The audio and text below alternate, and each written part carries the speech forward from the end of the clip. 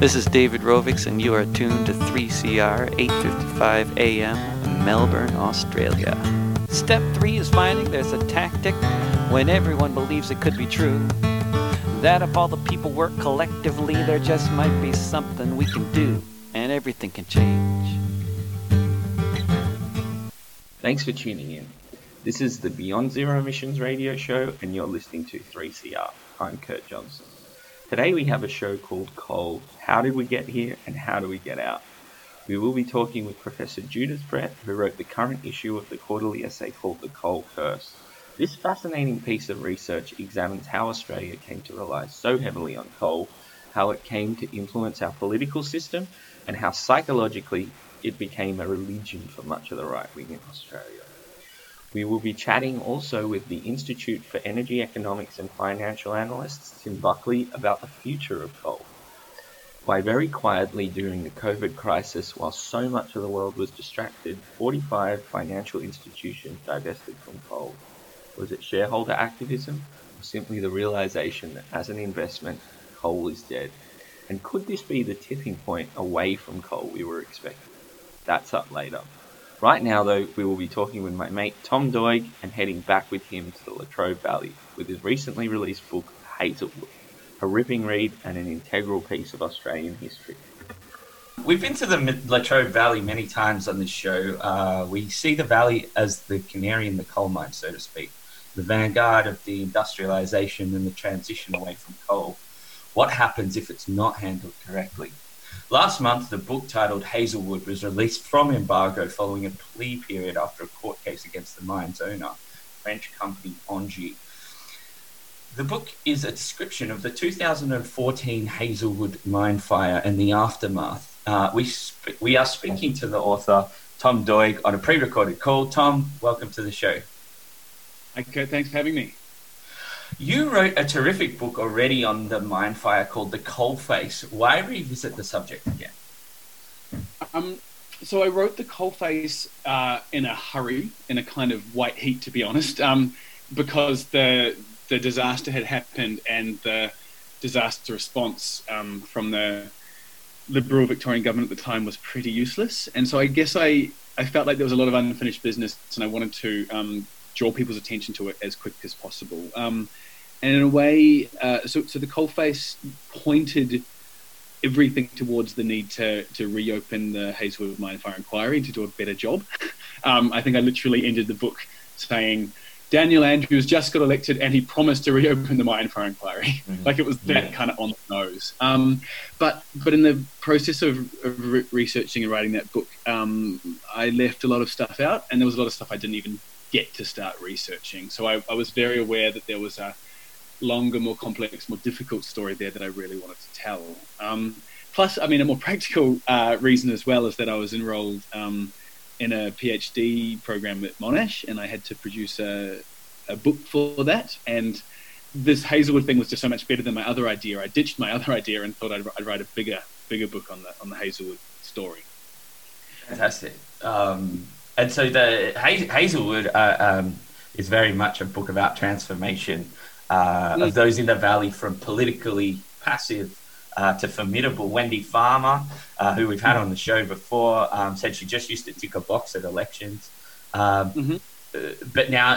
halfway through, she's marching down the street yelling through a megaphone. And why did everyone begin so passively? What's the story there?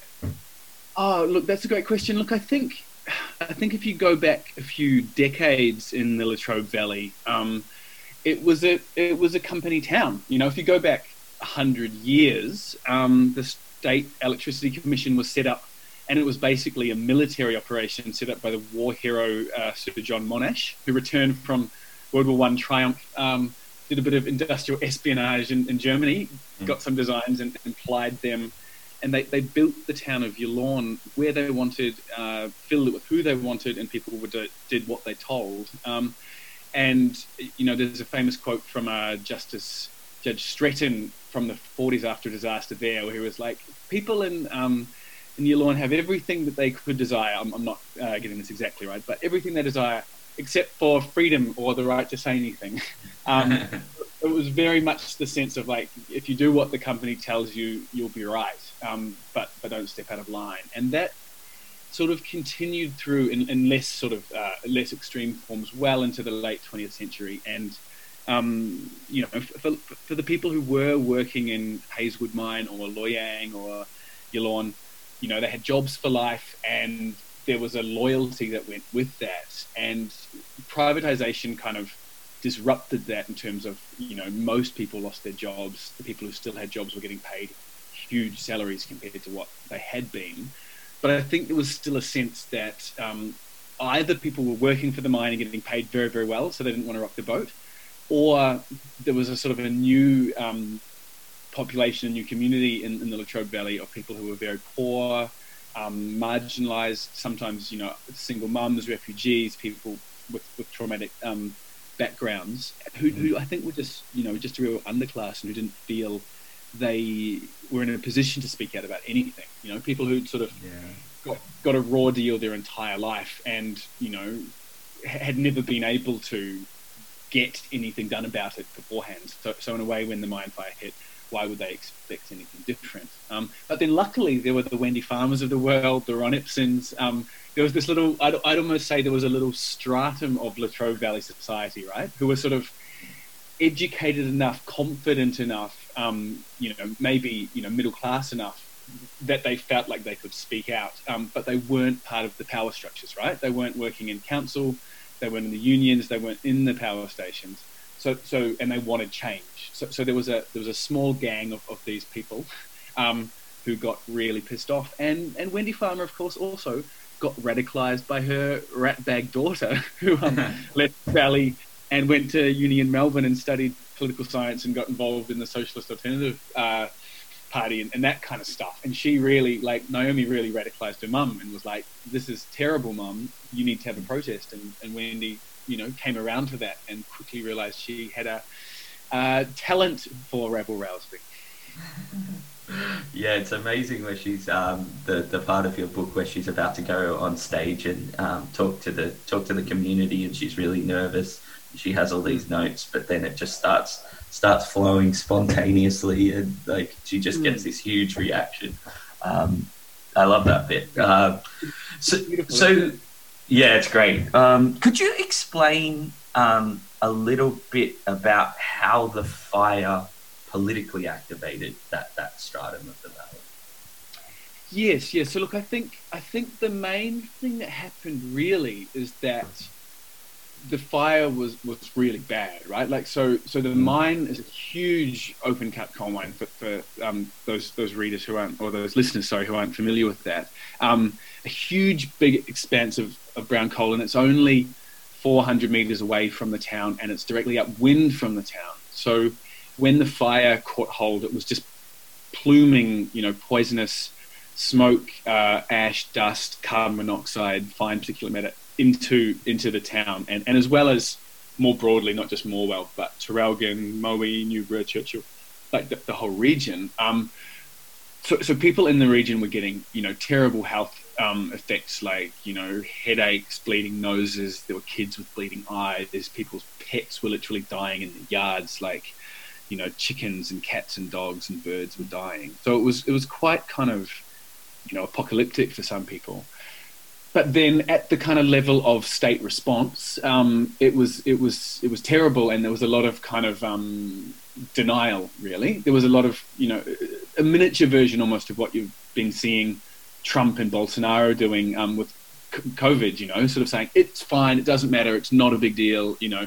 The chief health officer at the time, Rosemary Lester, literally said, I expect to see no long-term health effects from this disaster. And you could literally Google effects of PM2, like fine particulate matter pollution, and get a hit from the state's own like environment website, which says PM2.5's cause heart attacks, strokes, cancer, aneurysms, you know, all this stuff. So there was this kind of blanket denial coming down from the Premier, Dennis Napthine, from the Health Minister, David Davis, from the health officer. And so I think people had a very strong sense that they were being lied to, and that their reality on the ground was not being acknowledged.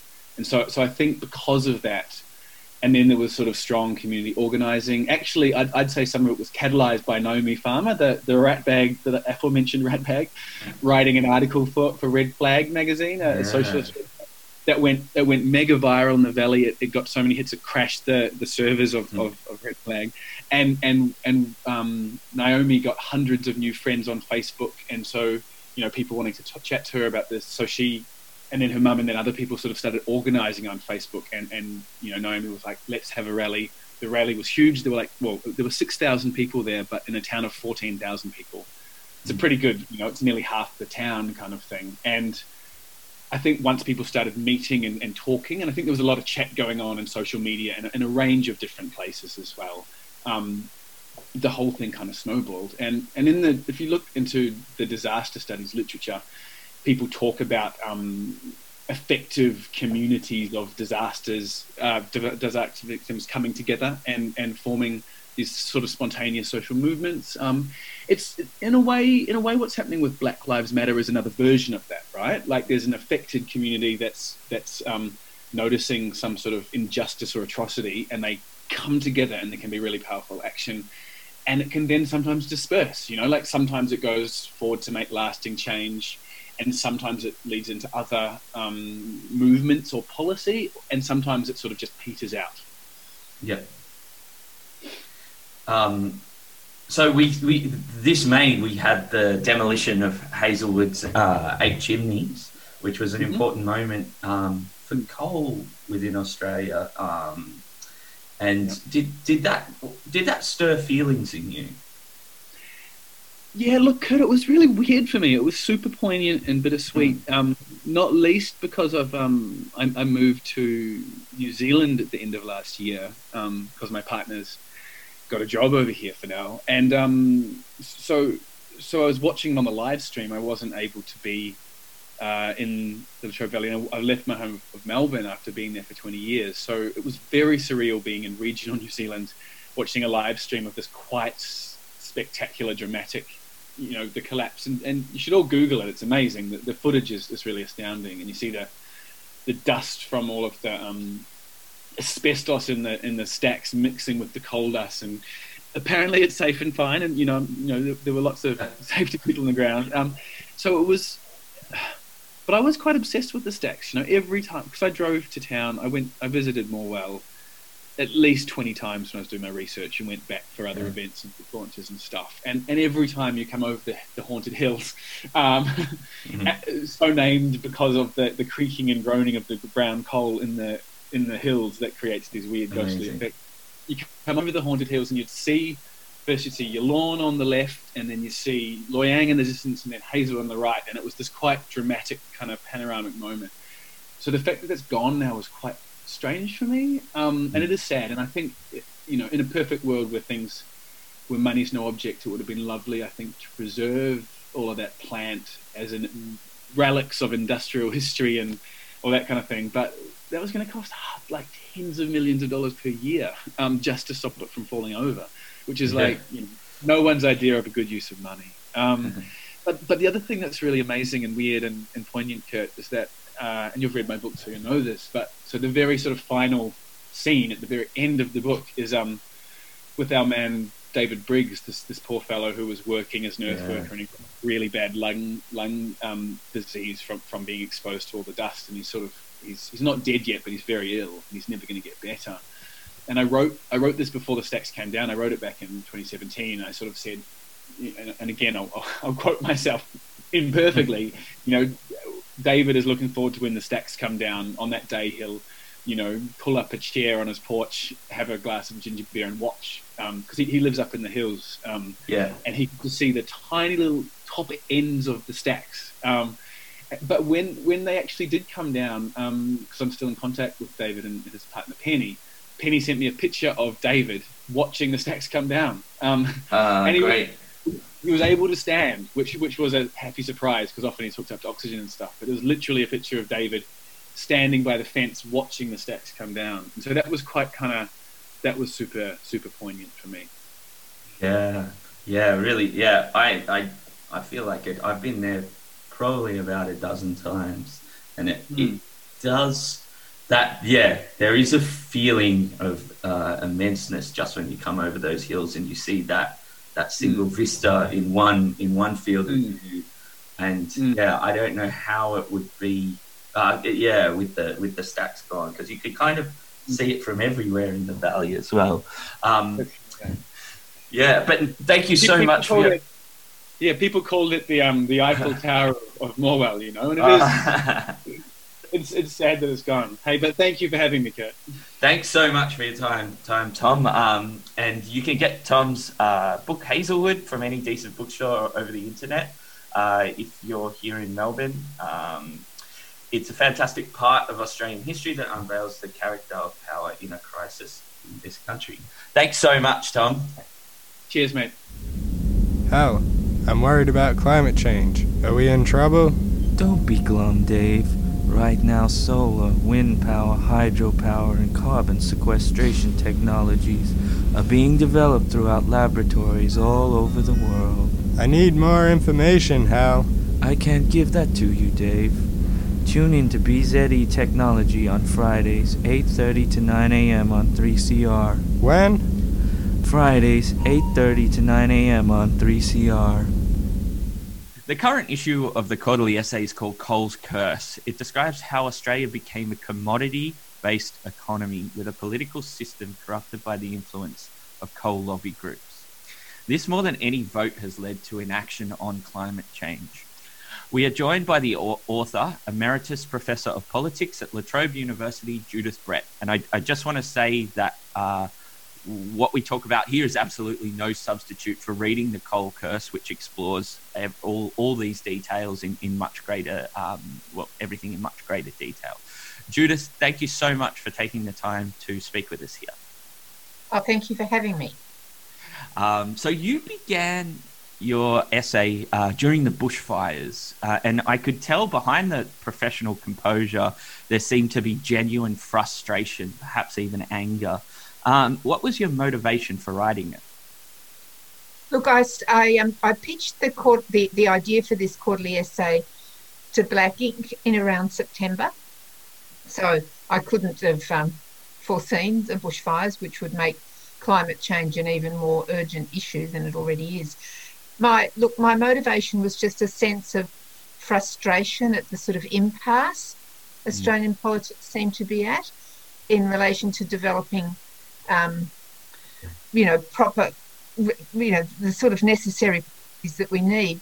But it was also a growing sense of alarm at the complacency of our political leaders about actually what we hope will happen with coal, that the world will move away from it, and the vulnerabilities of the Australian economy when that happens. And it seemed to me that a sort of refusal to face those vulnerabilities and to sort of think hard about the nature of our economy, particularly our exports, and that our situation in terms of exports had sort of deteriorated really, or our economy was becoming less diverse than it had, say, been a decade or so ago. And I have to say I was also partly influenced in my thinking on this by an article that I'd read in the Australian Financial Review with the headline "Rich, Dumb and Getting Dumber."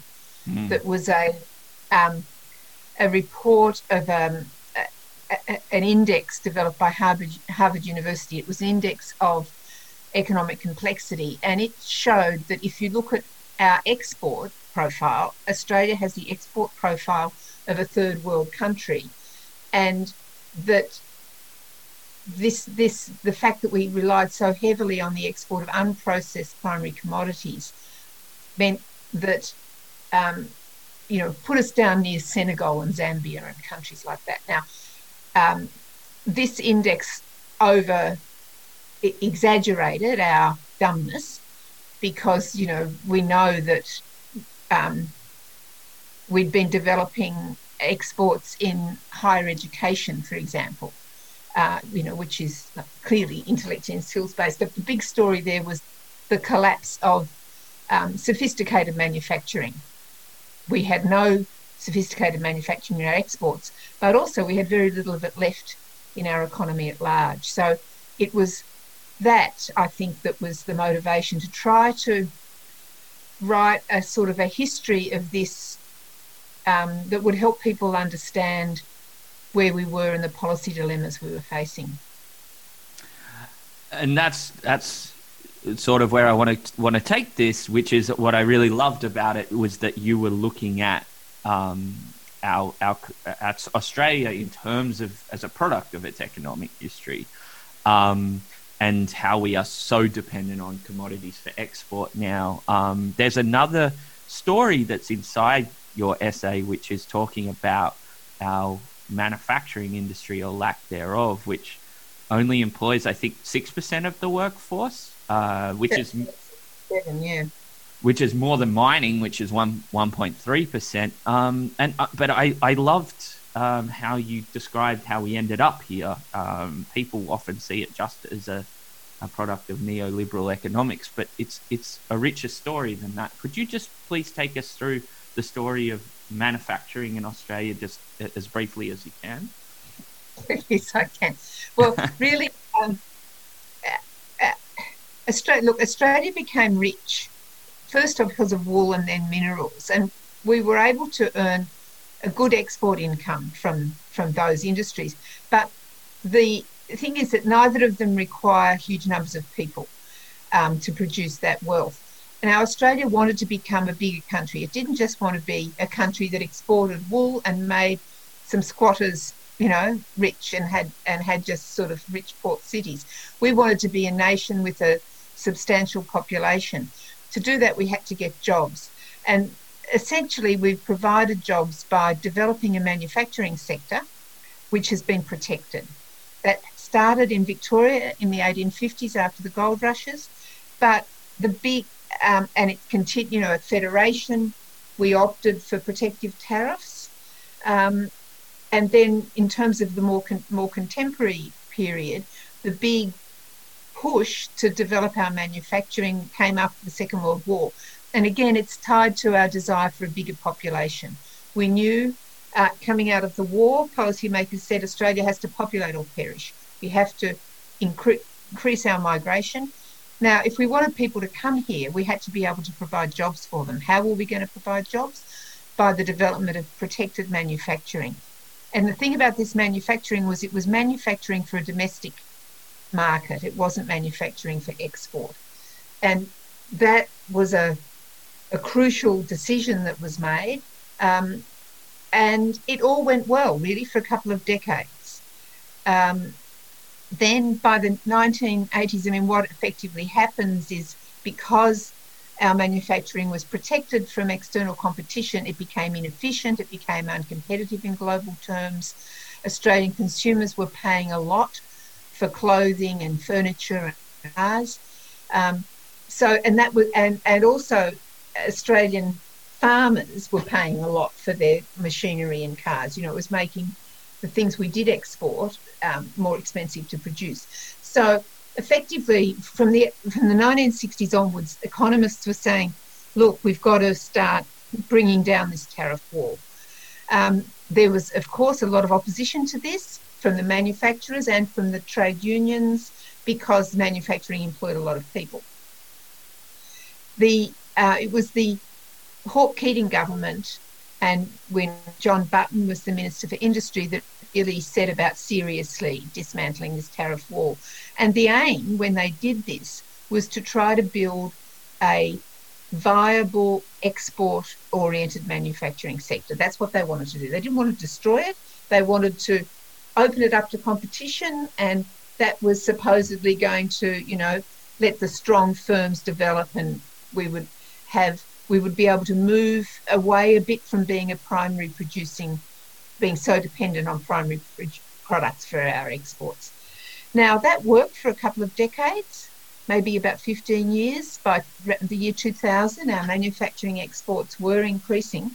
But then, really, the pace of globalisation picked up, and China, the industrialisation of China, turned it into this sort of basically the world centre for manufacturing. Now, Australian manufacturers were not the only people to suffer here. It happened in America across the Western world. But our manufacturing sector was so fragile that it effectively blew much of it away. So the manufacturing sector that we have left, and then we know that around 2013, when the Hocking and Abbott effectively gave up on the Australian car industry. So now, when you drill down into who's actually employed in our manufacturing sector, there's very few skilled metal workers. There's pastry cooks and bakers and storemen and packers. I mean, and that's really what the truth is of that Harvard index, that's saying, look, you haven't got the skilled manufacturing base, and it's from that skilled manufacturing base that drives a lot of product innovation. So I hope that was comprehensive. No, that's great. And so it's so interesting to hear how we arrived in this place, and we're in a state now where we're sort of stuck with commodities, it feels like, and there's a really interesting portion of your essay where you discuss the mindset of climate deniers, and I think that's an unexplored dimension of this impasse.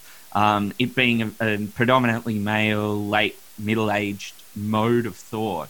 And I'll just take a quote from your essay, which is, it speaks about a focus group. So it says, the focus group participants, with one exception, were aging white men who held prominent positions in academia and large companies. The researchers concluded that their climate skepticism was linked to their fears about the disappearance of the masculine-dominated industrial modernity in which they had enjoyed their power and success. So that psychological argument is not one you hear very often, but it makes more sense to me than almost any of the others. So do you think we need to look more at a psychological understanding why we can't progress on climate action as a country? Look, that research was done in Sweden. It's both alarming and comforting in a sense, because these people are aging and they're dying off, and there's a quite different mindset amongst younger people. So it is about, I think, particular men, a lot of them engineers, who have a sense of control over their world, and for whom that's very much linked to their masculinity, their identity, their sense of their success in life. And climate change, I mean, they have a real fear that the response to climate change will be a sort of a deindustrialisation, and their grandchildren will be back living in tents or something, like there's a sort of block. And then there's a sort of groupthink, because one of the things I go on to talk about in the second part of the essay is the way the fossil fuel industry in particular was very successful in building networks of climate deniers and getting them in touch with each other, putting them in touch with think tanks in the United States, and building up a sort of a sense of identity. So it's a bit like the way the Trump supporters won't wear a mask. That being sceptical, they call themselves, about climate change became a sort of mark of being a conservative. And I think that's happened in America, it's happened here, and it's been incredibly damaging to our debate, because once things become, in a sense, baked into a person's sense of themselves, they become impervious to reason and argument and to compromise. Yeah, once something's part of somebody's identity, it's much more difficult to shift. That's right. Yeah, and so this impasse cannot be overcome with logic. That it kind of, that fear of something as critical as someone's worldview, it almost seems, well, it's not reptilian, but it seems quite more fundamental and elemental. Very defensive. Yeah. Or aggressive. There's this sort of, yeah. And I thought about this. I went and did a talk on Alfred Deakin and Federation for the Samuel Griffith Society, and there was quite a lot of these sort of people there. And I was talking to a very nice aging, lady, and she all of a sudden made some comment about climate science being a religion out of the blue, which I sort of, said no, tried to tackle her on it. But it was like, she was repeating something she'd heard in the circles in which she moves, and then another older man started talking to me about climate change, and it was like they just saw this as like waving a flag. This is the sort of person I am. I'm a conservative, and being a conservative means I deny climate change. And I think that's been a huge, in a way that served the interests of the fossil fuel companies. It's meant that they've kept themselves going for longer, and but I think that their time is running out. Was looking at quite a bit of the evidence. Capital is deserting coal. Yeah, and there's we're going to be talking to Bruce Malcolm, who's I think he works with Tim Buckley, who's on this same show. So I'm really interested in exploring that 133 financial firms have left coal since COVID, and I'm interested in that overlap. Yes, Tim Buckley's really on top of that. Yeah. That capital flight. And there's a great passage in your essay where you talk about how Malcolm Turnbull sits down with members of the right faction and tries to talk through with them in his admittedly condescending way, but the advantages of renewables, particularly from an economic point of view, and that he just can't convince them, and the numbers don't mean anything, and he's told it's a religion when he that's right. Richard Mackenzie. I think that he was talking mainly with the Nationals, who, as we know, are trying to get the government to invest in a new coal-fired power plant. Now, the fact that they're trying to get the government to do this is evidence that actually, private capital won't go near it. And Bridget Mackenzie says to him at the end, "It's a religion, Prime Minister."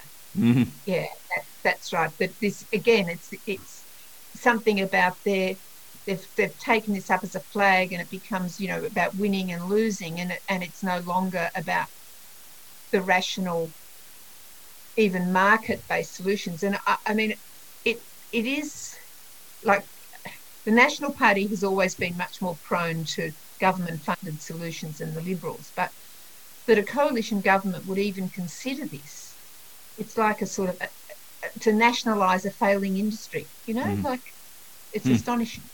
Yeah, and I guess there is such little capacity for change there once you begin to think of things as a religion, and it's put on such absolute terms. And that's sort of where your essay finishes, which is really on a somber note, where you say that when you think we're more likely, or you sort of nod to the likelihood that we're going to sink into becoming a third-rate economy rather than what Ross Garnaut would say an energy superpower. And I'm interested in anything that's happened since you've published, even though it was quite recently. Anything that's happened with COVID, has that changed your mind at all? Well, look, I think one of the things that COVID's done is it's made Australians acutely aware of something that we sort of all already knew, which is that we don't make much here anymore. And so there has been a bit of renewed interest and push in reviving manufacturing in some capacity, as much as anything to protect ourselves against vulnerabilities of supply chains. So that's been good. Then the next question is, if we revive manufacturing, we're going to need more energy. And that's where we've still got in this government, I think, sort of old thinking. They're saying, well, we've got to push gas. There's a lot of pushback against this. It's pretty fluid, I think, at the moment. I think this government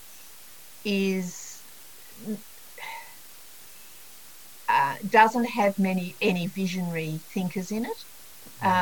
Like, it's interesting on it, the COVID Commission, they're sort of like from the old economy. There's none of the new entrepreneurs. There's nobody from renewable energy. On the other hand, renewable energy is getting a lot more public airspace and a lot more traction. It's been interesting since I published the quarterly essay. Different people contact me, and the CEO of the West Darlings, anyways, Queensland, sort of big shire in Queensland, contacted me and wanted to say that actually renewables are just taking off there. There's huge renewable solar farms being built and wind farms. So, you know, what, in a way, our hope has to be with the market rather than with government at the moment, because I feel as if we're governed by yesterday's people. Yeah, great. So the Coal Curse is available in bookshops and some news agencies. I've seen it in there as well. And you can get the audio book, which is read by Judith, through Audible, the ebook and print copy via the website, quarterlyessay.com.au. Thank you so much for taking that time, Judith. Thange you very much. Cyclones is pretty grim. Shocking. Bleaching. Human-induced climate change. Do you ever feel like just switching off? Well, don't. Switch on to Beyond Zero Emissions Community Radio Show every Monday at 5 p.m. on 3CR and beat the doom and gloom to find out the latest actions and research in your community. BZE Radio at 5 p.m. on Monday. Turn the tide, literally. While the world has been distracted with the COVID crisis, the corporate giants have abandoned coal, or so many commentators have said. The numbers are convincing. Up to 133 financial institutions have left coal since the first lockdown began, according to Tim Buckley, including Japan's 3 largest institutional banks, who will exclude any financing of new coal-fired power. We are joined by Tim, who is the Institute of Energy Economics and Financial Analysis Director of Energy Finance Studies, to discuss this flight from the dirtiest of fossil fuels. Thank you so much for taking the time to come on the show, Tim. My pleasure. Nice to talk with you today. Thank you. Firstly, can you describe this flight from coal? Yeah, certainly. And I might just I am a finance analyst, so I'll just pick you up on the way you introduce that. What we've been tracking is globally significant financial institutions who have formal written coal exit policies. Now, whether they're restrictions, divestment, exclusions, over 2020, we've seen 45 new or updated policies. So the number you mentioned was the total number.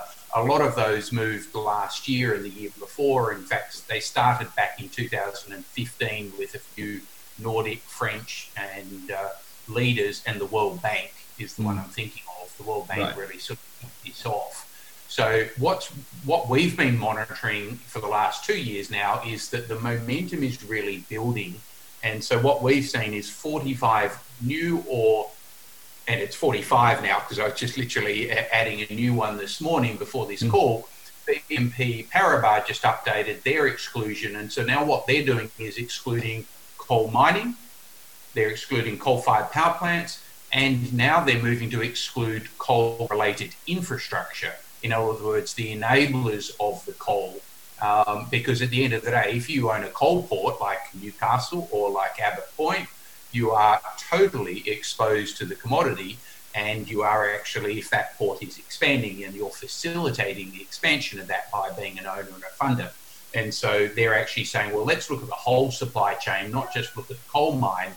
And I think that's really critical. And that's what we're starting to see with people like the European Investment Bank, who've now gone beyond coal and are in fact saying, we literally will not lend to any fossil fuel player at all. It's totally inconsistent with the Paris Agreement.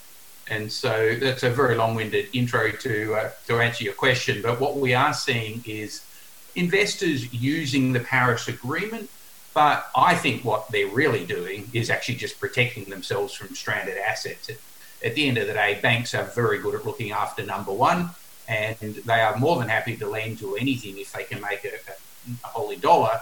Now what they're doing is they're seeing that lending to coal is just losing them lots and lots of money. Lending them to gas and to oil is losing them lots and lots of money. So they're wrapping it up in nice moralistic high ground sort of announcements. But they're actually, in my view, doing it for a fundamentally different reason, which is to protect their own capital. And I don't care what their motive is. It's aligning with Paris, and that's critical. I'm really interested in the distinction that you made there between coal and other fossil fuels, and I think we'll jump onto that in a little bit. But I'm also really fascinated by the psychology at play. You mentioned something in an article that you wrote, which was potentially there being a relationship about between COVID and coal divestment, and is that accurate? And I'm interested to unpack that a little bit. Is toilet paper involved somehow? No. The Australian public might think it is. No, there is some interesting parallels. Now, it's parallels, coincidences, and motives, and they're all interrelated. And I'll just maybe unpack that. One part of why I did that was the International Energy Agency has historically been funded by the OECD governments, but what's less well known is that the IEA also accepts funding from fossil fuel companies, and so most of their discretionary research budget is funded by the incumbent industries, the big, powerful incumbent industries. Now, 20 years ago, that wasn't a problem, but when you start to talk about alignment with Paris, well, the incumbent industries, by definition, are not aligned with Paris, and so they've actually been using, in my view, the IEA to mask, deflect, deflate, and distract, so that we're less focused on the Paris Agreement. And so you'll see people like our Energy Minister, Angus Taylor, say, well, the IEA their central forecast says gas is going to be used for decades and decades to come. And I go, yeah, but the IEA's central policy is not aligned with Paris. Now, Angus Taylor is not aligned with Paris. So you've got to actually be careful when you're looking at information. So what the funding and the motive of the people behind it, because at the end of the day, when your pay depends on you having a view, you tend to have that view. So that's a long-winded introduction again. The IEA made some comments about 2 months ago saying, the global COVID-19 pandemic would slow the energy transition. And I called out that was actually a false claim. And in fact, what they had to do was actually reverse it a month later. And they actually have now published stats that prove that they were totally wrong in their early assessment. And some of those stats were that they forecast gas consumption would be down 6 to 8%. They forecast oil production and consumption would be down 8-10%. They forecast coal consumption would be down 8 to 10%. And they forecast wind and solar production this year would be up 6 to 8%. And so, in fact, and emissions as a result would be down. So they've actually had to eat their words and recognise that COVID has actually accelerated the transition. Now, it's done it for various reasons, and probably the most direct one. Let's have a look at India for a minute. Indian energy consumption and demand, by definition, in the last 3 months, in the 3 months to, in fact, yesterday, is down 20% year on year. Now that's a staggering. So Prime Minister Modi worked really hard. He embraced the necessity of hard and fast national measures to deal with COVID. And so he did a national lockdown. They've since come out of that marginally, but India, like America, is actually suffering quite badly under COVID. But the government, led by Prime Minister Modi, started very aggressively to try and contain the pandemic. That smashed industry, and demand at one point was down 25-30%. Now, what was really interesting is that within that framework, total electricity demand now is down like 20% in the last 3 months, year on year, but coal production and consumption in the power sector is down 26%. So if I interpret that for you and your listeners, that means coal has worn 100% of the demand destruction of the COVID pandemic, because 70% of India's electricity comes from coal, and coal has copped it in the neck. Now you might ask, well, is that coincidence? Not at all. It's all to do with the merit order effect, that coal, once built, is the high marginal cost of supply.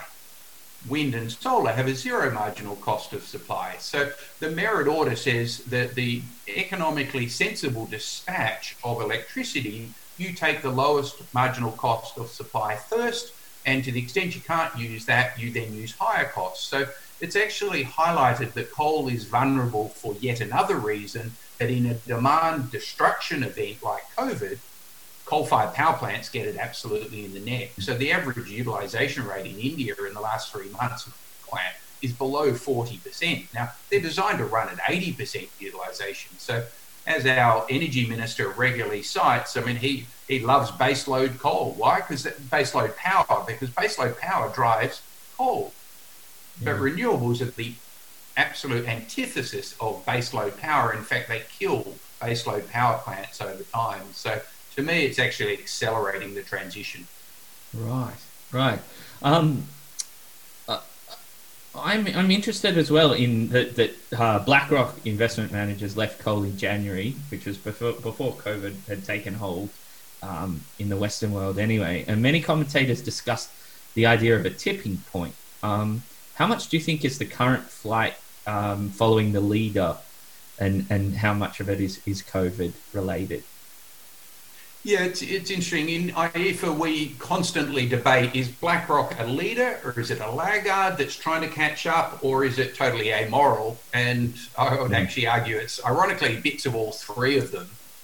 We know Larry Fink, the founder of BlackRock, is totally agnostic when it comes to climate science. He's made that very. He did a tour in February of Australia and he talked up the merits of oil and gas to our government. At the same time as his company was divesting thermal coal.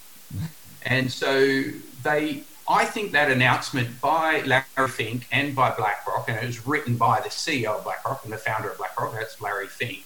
He wrote a personal letter to all of his CEOs that his company invests in, which is literally every CEO in the world, and told them, we are going to divest thermal coal and we're going to start to align with Paris. Now, when a $7 trillion asset manager tells you we are going to align with Paris, then they will wake up and listen. So they then would immediately say, does he mean it? Now, that's where in IEFA we had a lot of internal debate. I'm on the positive side. At the end of the day, BlackRock made 5 very, very important steps in the right direction, and they hadn't made really any steps in the right direction prior to that, in the direction of the Paris Agreement alignment. Now, my colleagues at IEFA would say, yeah, but they have to make 50 steps. Now, again, my study of global financial institutions, and by the way, I was managing director at Citigroup for 20 years for my sins. I know how banks think. When you make that first step, the first step is always the hardest. As my old teacher used to say, a job started's a job half done. So they've moved 5 steps, not 1 step. Now, sure, they've got to move another 45 steps to actually align with Paris. So there's no pretense that BlackRock has aligned with Paris. But they have made the first 5 steps. And what they actually announced in May was that they had completed the divestment of all thermal coal exposures across debt and equity across $1.7 trillion of funds. Done. So I would say BlackRock was an absolute pivotal moment in the long-term death of coal, of thermal coal, because the biggest investor in the world, the biggest financial institution in the world by a factor of 2, has said that they will no longer fund it in their active funds, and that they will take measures across the whole fund, the whole 7 trillion, to actually progress this debate. And we're seeing progressive follow-on announcements that are going further. Fascinating. So I particularly like that your take on this is, and I think so many analysts jump between the amoral take versus the one where there's some level of morality or some within there. I'm interested in trying to figure that out a little bit, and I'm wondering do you think that any shareholder activism plays a part in this? Yes, I think it has absolutely played a key role, because at the end of the day, we talked about the amorality of financial institutions, and what goes with that is a lot of hypocrisy and a lot of greenwash. So what I think firms, shareholder activist groups like Market Forces and ACCR have been holding these financial institutions to account and pointing out when their commentary and their actions are not aligned. And so take, for example, BlackRock. BlackRock has for many years said that they would much prefer to engage than divest. They don't think divestment works. They're no longer having a seat at the table once they've divested, is the way they would argue it. Now, what you can then go through is their voting track record, and you can evaluate whether or not they have actually voted against boards when the board is clearly not aligning with what BlackRock says they want from their investees. And then you can also have a look at how their engagement track record's actually gone. And an example of that was Peabody Energy. BlackRock was one of the biggest shareholders of Peabody all the way down to bankruptcy.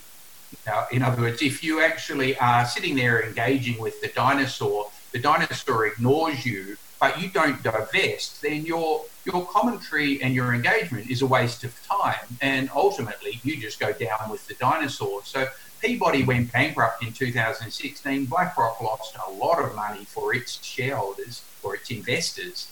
And it had the same problem. It engaged with GE for 10 years while GE went from a $500 billion company to a $200 billion company. Well, a lot of good the engagement did. So we highlighted that in a major report in 2019 that BlackRock had lost maybe $90 billion waiting for companies it was engaging with to actually respond to them. Now, I'm using the word dinosaur. Certain companies will not respond. So try and engage with a dinosaur. It's a waste of time. Engage with someone who is interested, who is going to pivot, who responds to your pressure, positive or good. Most companies will respond, but a lot of boards get into group think and they get captured by, well, we're a coal company. Coal is always going to be the answer. Yeah. And so they can't think outside of the box, and engaging with a dinosaur is a waste of time. So I think when you have activist NGOs involved calling out that hypocrisy, pointing out to the board that what they're doing is actually failing in their fiduciary duty, it does strike a chord. And we probably saw that most starkly with the Woodside AGM this year, where 51% of shareholders aligned with the activists. ACCR brought a motion to say Woodside had to align with the Paris Climate Agreement. The chairman, Richard Goyder, said, no, we don't. We know better than you. And the shareholders actually voted with the activists. Now, Richard Goyder had the hide to say, well, actually, you actually need 75% of the vote to make the impact. But he's also a very, very astute businessman. He won't allow a vote next year to get to 75%. He'll move this year. Yeah. Oh, well, that's such an amazing achievement from ACCR. I'd never realised that they were getting those sorts of numbers. Tim, that was a record high, and I'm sorry, I've interrupted you, but that was a record high. But it's also very, very telling because they went after the biggest guy in the room deliberately. Everyone else will follow the lead of Woodside. All the oil and gas companies around Australia will follow and watch and realise, well, hang on, they're next. Woodside will cave and everyone will follow the leader. And so I'm pretty confident Woodside will not want to be embarrassed and get a massive rap over the knuckle by their shareholders, because ultimately the shareholders do determine the direction of the company, or should, and it's a foolish chairman who'd stand in the way of the shareholders for too long after a vote like that.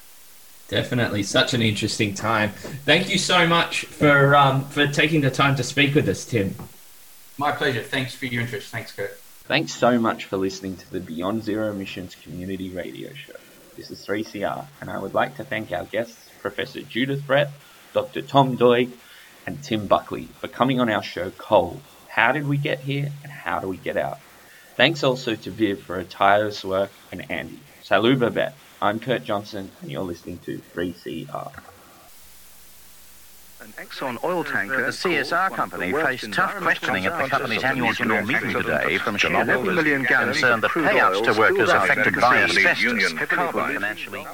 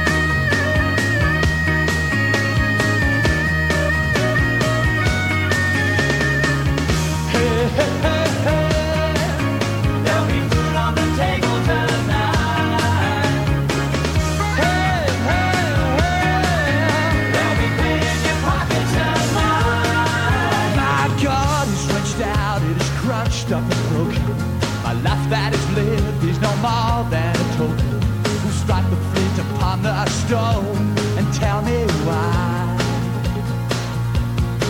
If I yell out at night, there's a reply of blue silence. The screen is no comfort, I can't speak my sentence. They blew the lights at Heaven's Gate, and I don't know why. But if I work all day on the blue sky mine, there'll be food on the table tonight. Still I walk up and down on the blue sky mine, there'll be pay in your pocket tonight. The candy store hoppers fly to the shareholders. They're crossing their fingers, they pay the truth makers. The balance sheet is breaking up the sky. So I'm caught at the junction, still waiting for medicine. The sweat of my brow keeps on feeding the engine. Hope the crumbs in my pocket can keep me for another night. And if the blue sky mining company won't come to my rescue, if the sugar refining company won't save me, who's gonna save me? Who's gonna save me? Who's gonna save me? But if I work all day on the blue sky mine, there'll be food on the table tonight. And if I walk up and down on the blue sky mine, there'll be pay in your pocket tonight. And some have sailed from a distant shore, and the company takes what the company wants, and nothing's as precious as a hole in the ground.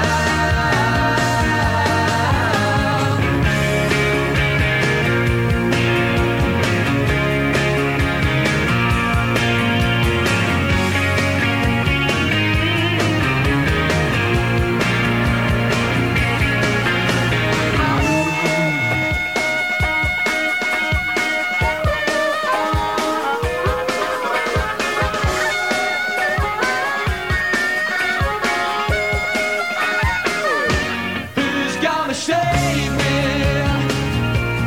Who's gonna save me? I pray the sense and reason. Who's gonna save me? Who's gonna save me? We got nothing to fear. In the end the rain comes down. In the end the rain comes down. Washes clean the streets of the blue sky town.